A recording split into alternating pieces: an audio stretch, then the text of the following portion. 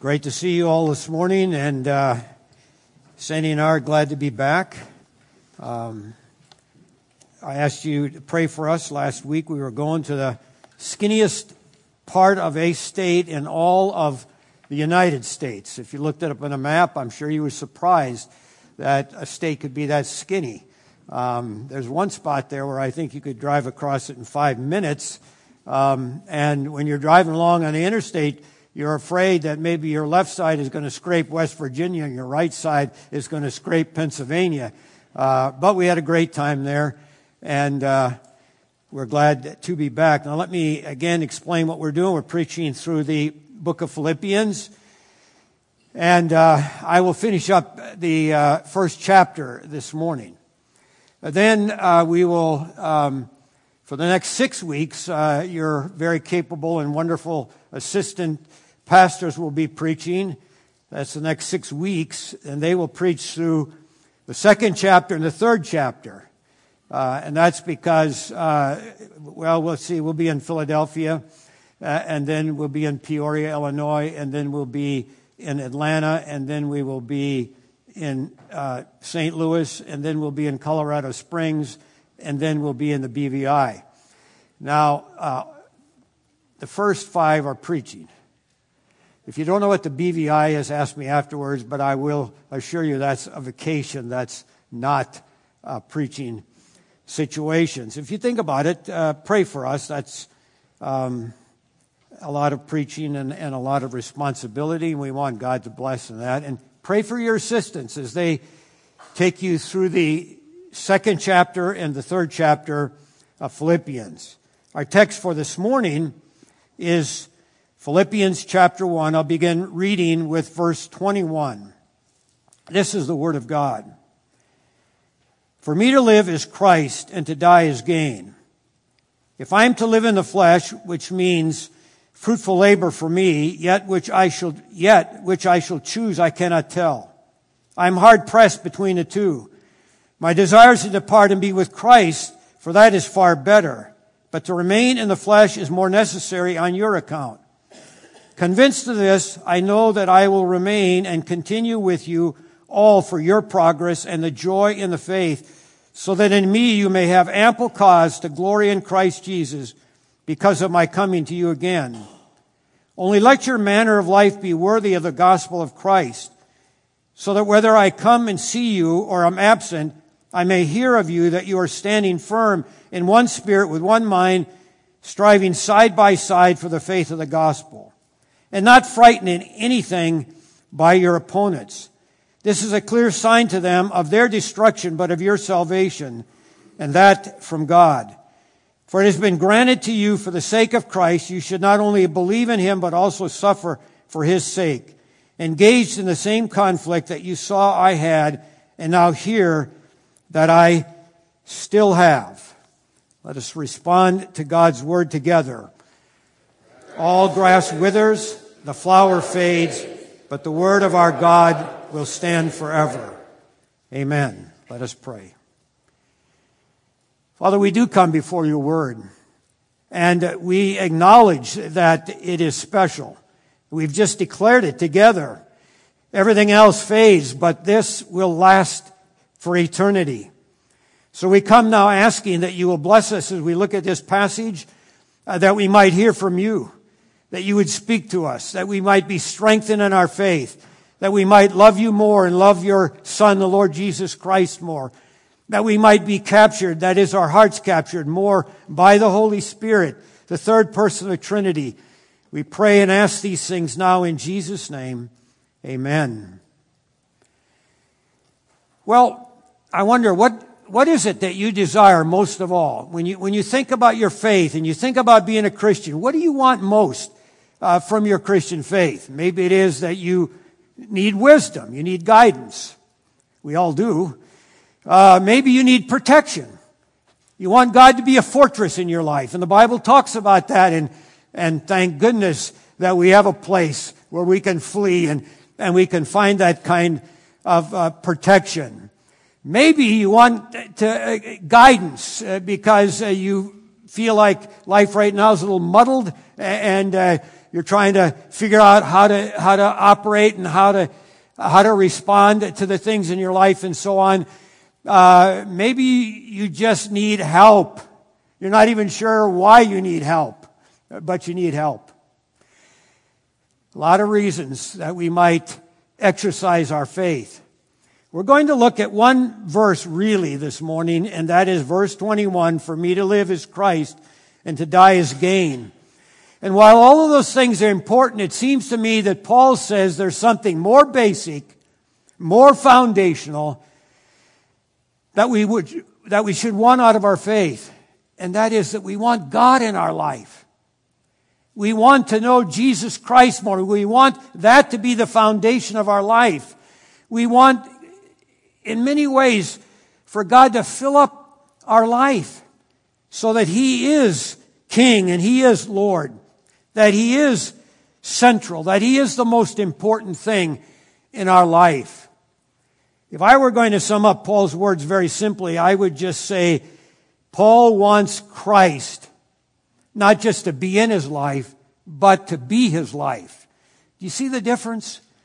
Not to be in his life, but really to be his life. That everything revolves around the Lord Jesus Christ. That's what I think he's saying, and that's what I believe is the emphasis of this verse. For me to live is Christ, and to die is gain. Now we're going to look at both parts of that. For me to live is Christ, and to die is gain. We're going to spend about 80 to 85% of this sermon, though, on the first part, and I might surprise you. You might think we should spend most of it on the second part, gain. I think I'll make it clear why I'm spending 85 and 15% that way. But you remember the last few times I've preached here, I've been talking about this biography I've been reading of Helen Roseveare. She is one of my favorite people. I've read her actual autobiographies before, but I finally finished. Remember, Helen is this British citizen, medical doctor, surgeon, who went to the Belgian Congo.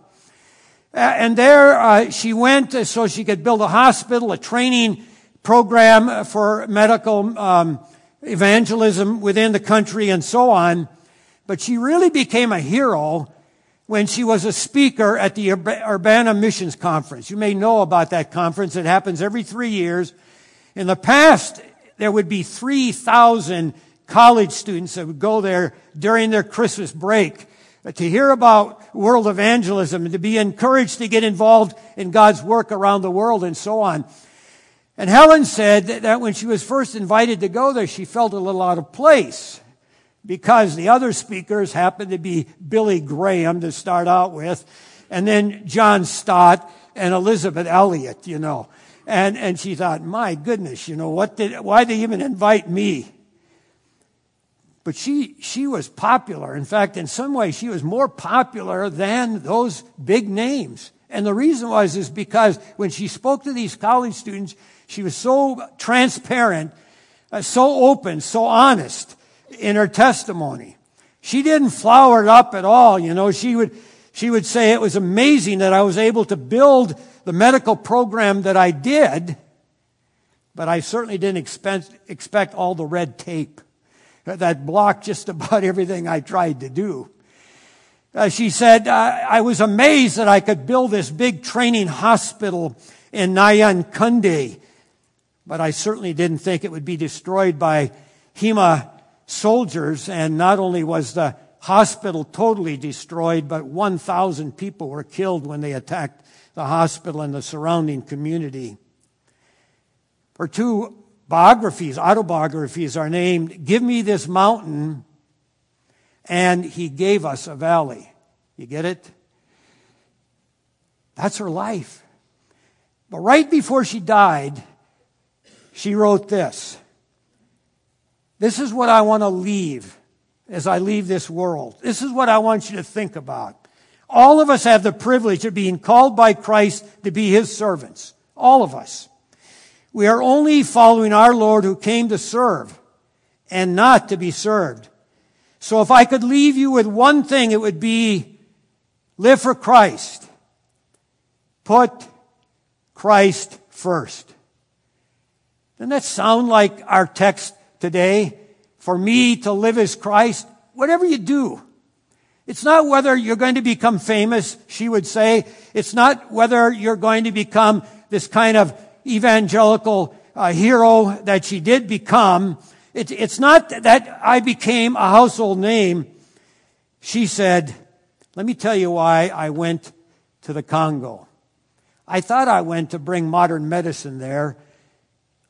I thought I went to bring a lot of people to faith in the Lord Jesus Christ, and those things were certainly important. But she said, when I look back at that experience, I realized I went to the Congo so that Jesus could find me. In other words, for me to live as Christ, whatever happens, whatever God does in my life, the most important thing is that I know Christ and that He knows me. That when we talk about grace, when we talk about the gospel, when we talk about Christianity, we're not talking about a thing. We're not talking about a commodity. We're not talking about a philosophy. We're talking about a person. A living person, the second person of the Trinity, who wants to come and, as it were, fill our life so that He is our life. I want to know Christ. For me to live is Christ, and to die is gain. Now, you know that C.S. Lewis was deeply invested in fairy tales. After all, a lot of secular people that don't know much about his faith still like him because of the Narnia tales. And there's even been some theater presentations of it and so on. Do you know that C.S. Lewis loved fairy tales because he thought in a way they were a reflection of the gospel? In fact, he thought that maybe all those fairy tales about people that are in terrible need, but somebody comes to rescue them, that all of those actually grew out of the story of the gospel. He would say that we're all Cinderellas. We're all Snow Whites. We're all Rapunzels. We're lost. We got a problem. We're in desperate need. We're in trouble. And we need a prince to come and rescue us. And then he would say, and He's come. The Lord Jesus Christ is our rescuer. He's our prince. And that's what Paul is saying. For me to live as Christ. That if I'm going to experience what it really means to be truly human, if I'm going to experience what it means to live life as I've been created to live, if I'm going to live so that everything finds true meaning and true purpose, I'm going to have Christ at the center of my life because He's the source of all life. You know, you look at this pulpit right here and you can pound on it. I'm not a very good pulpit pounder, but maybe I should learn. But the thing looks pretty solid, doesn't it? Yet we know that in fact it's mostly all space. And there are these highly charged particles that are held together by very strong forces that make it look like it's solid. I know it's hard to believe, but I guess it's true. I'm not an expert on quantum physics, but that's what they tell us. Or yesterday, did you know what happened? The sun went in to the southern hemisphere. Yesterday was the fall equinox. Now, that only happens because the earth is tilted at a particular degree of 23.5 degrees. Now, do you know that if we just took off the a half, if it was just tilted a little less, everything would get cold and the whole place would freeze up? And if we just went a half a degree more and made it 24 degrees, everything would burn up? I mean, how did it get so perfect? God is in control. And I think that we can say that it is Christ. Colossians 1:15, 16, and 17 says, all things were created through Him, all things were created for Him, and He is before all things, and in Him all things hold together. I don't know, again, how this works, or this works, but I know that somehow Christ is in that. It all is for Him, and He holds it all together. So when Paul says, for me to live is Christ, he's saying, first of all, that when we believe in him, we've placed ourselves in him. It's more than intellectual assent. It's even more than saying the Apostles' Creed like we've already done this morning. That's important, of course. But it's giving myself to him. It's giving myself to him so that he is my life. And through the power of the Holy Spirit, Christ gives me understanding. He helps me to integrate my life, to evaluate and live under his loving lordship. And that's what makes all the difference in the world. My three favorite missionaries of all time are David Brainerd. He died in 1747 at the age of 29. Henry Martyn, he died in 1812 at the age of 31. And then Jim Elliot, well, he died in 1956 at the age of 28. Did you get that? 29, 31, and 28. How can they be my favorites? Well, they're a lot of people's favorites. More people went into the mission field during sort of our lifetime because of those three men than any other three men in church history. Period. Think about that. How could that be? One died at 29, one died at 31, and one died at 28. How could they be so famous? Do you know that there are 6 towns in the United States named Brainerd? There are a lot more famous people, and yet how could there be 6 towns named after this man that some of us don't even know? Well, because all three did one thing. They all wrote diaries. And we got those diaries and we read those diaries, and those diaries have literally changed many people's lives, myself included, and have changed church history more than most people because of those diaries. Now, what is different or what is special about those diaries? Just one thing. It's all about Christ. It's all about the fact that Christ has captured these three men's hearts. When you read those diaries, it's like you're in the presence of Christ. When you get through those diaries, your life can't be the same. It can't be the same. Why? Because your heart is gripped, not with David Brainerd, not with Henry Martyn, not with Jim Elliot. Your life is gripped by the Lord Jesus Christ because these men valued Christ above everything else. These men counted following him the most important thing, and at all costs, they would do it till their lives were taken, in their case, at a very young age. So we believe in Christ. That is, we give ourselves to him.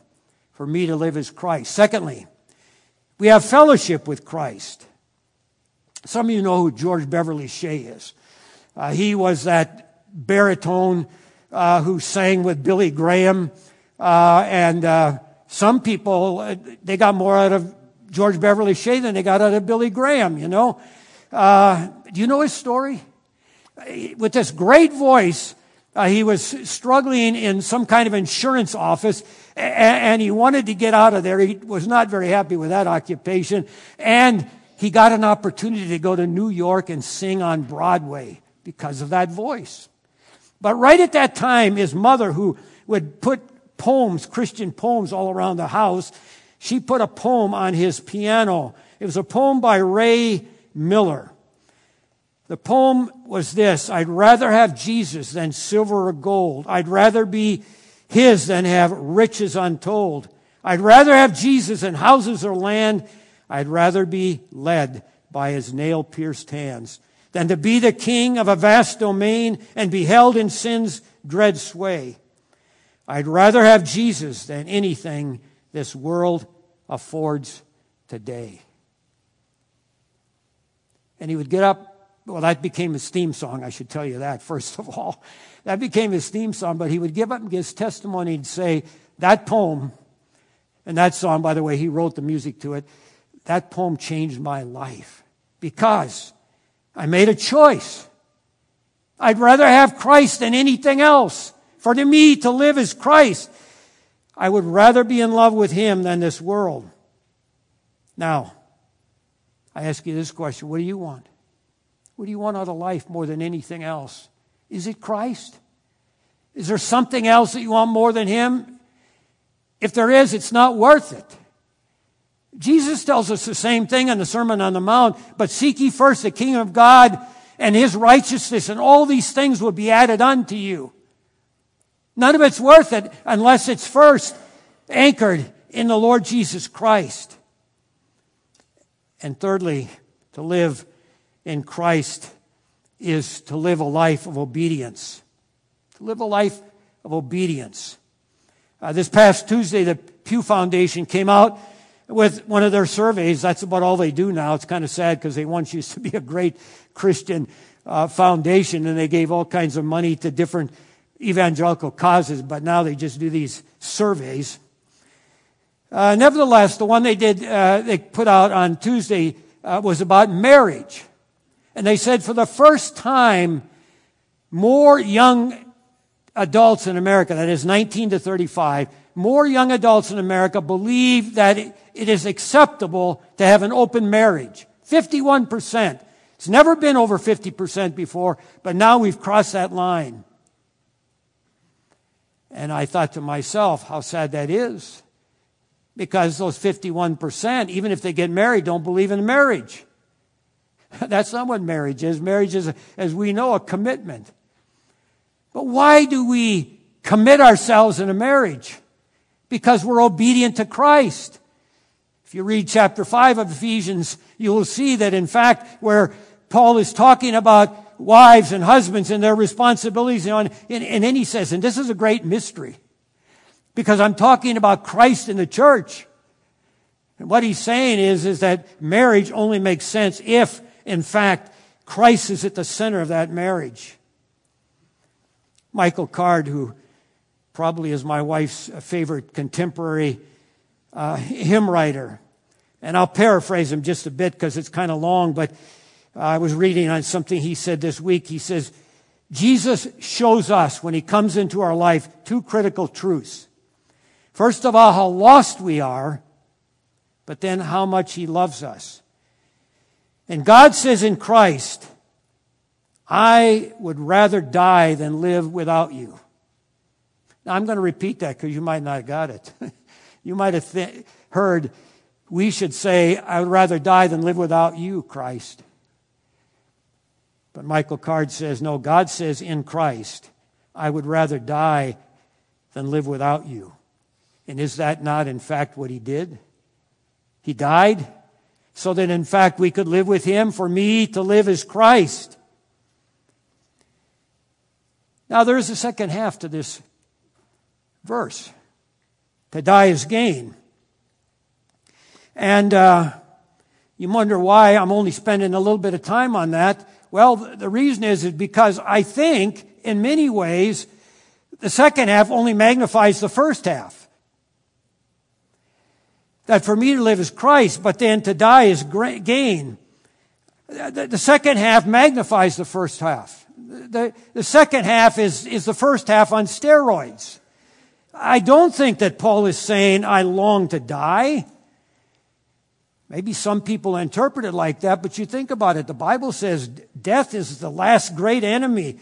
The Bible says that Jesus came to do away with death. The resurrection and the message of the resurrection is that death has been conquered. I don't think He is saying, I just want to die today. You remember when Jesus went to the tomb of Lazarus and Mary and Martha were there and they were just devastated because their beloved brother was dead. And they said, if you'd have come when we called, he would not have died. And what does Jesus do? Well, you think He raised him from the dead. He did, but that's not the first thing. The shortest verse in the Bible, remember, Jesus wept. Why did He weep? Because He knew what death was. He understood the pain, the loss, the vacuum in the life of those two ladies because of that. No, I think that He is saying you get more of the first half when you die. We were coming down the road right here, Highway 53, and we come from Swanee, and so we had Pandora on, and we were listening to gospel hymns. That's what we do on Sunday as we're coming. And first, we were listening to How Great Thou Art. But they have quite a mix, I will tell you, on that thing. And so the second one was a real bouncy thing on heaven. And they were saying, heaven is so wonderful. There will be no pain. There will be no more suffering. There will be no more tears will be. And all that's true. But that's not the greatest thing about heaven. For me to live is Christ. And when I die, I get more of Christ. That's what I'm convinced that Paul is saying there. All that I long for in Christ, all that I'm experiencing now, in this now but not yet, between first coming and second coming of the Lord Jesus Christ, all of that will be fulfilled. Everything is broken will be fixed when He comes. We can't even imagine what it will be like to be in the very presence of Christ. To see Him fully, not now as kind of in a dark cave, but to see Him fully. For me to live is Christ, and to die is to get more of Christ. John Donne wrote a poem. It's one of my favorites. It goes like this: Wilt thou love God as He thee? Then digest this: how Christ doth make His temple in thy breast. And then the last phrase is this. This is the part I like the best. 'Twas much that man was made like God before, but that God should be made like man, much more. Isn't that great? You see what it's saying? It's saying that God made us for Him, but then He became like us so that He could make it possible, so that in fact we could not just be made like Him, but that we could experience His presence in our life completely. That's the gospel. The gospel is when the God-man is planted in your heart, you can say this: for me to live is Christ, and to die is gain. Can you say that? For me to live is Christ, and to die is gain. Let us pray. Our Heavenly Father,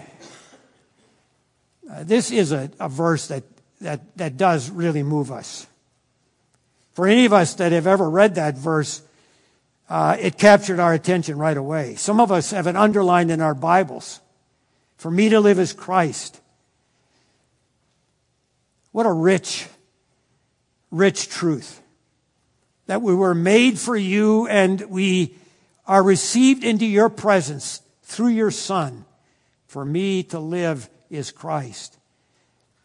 And when we die, He will be there, standing there, welcoming us into your presence.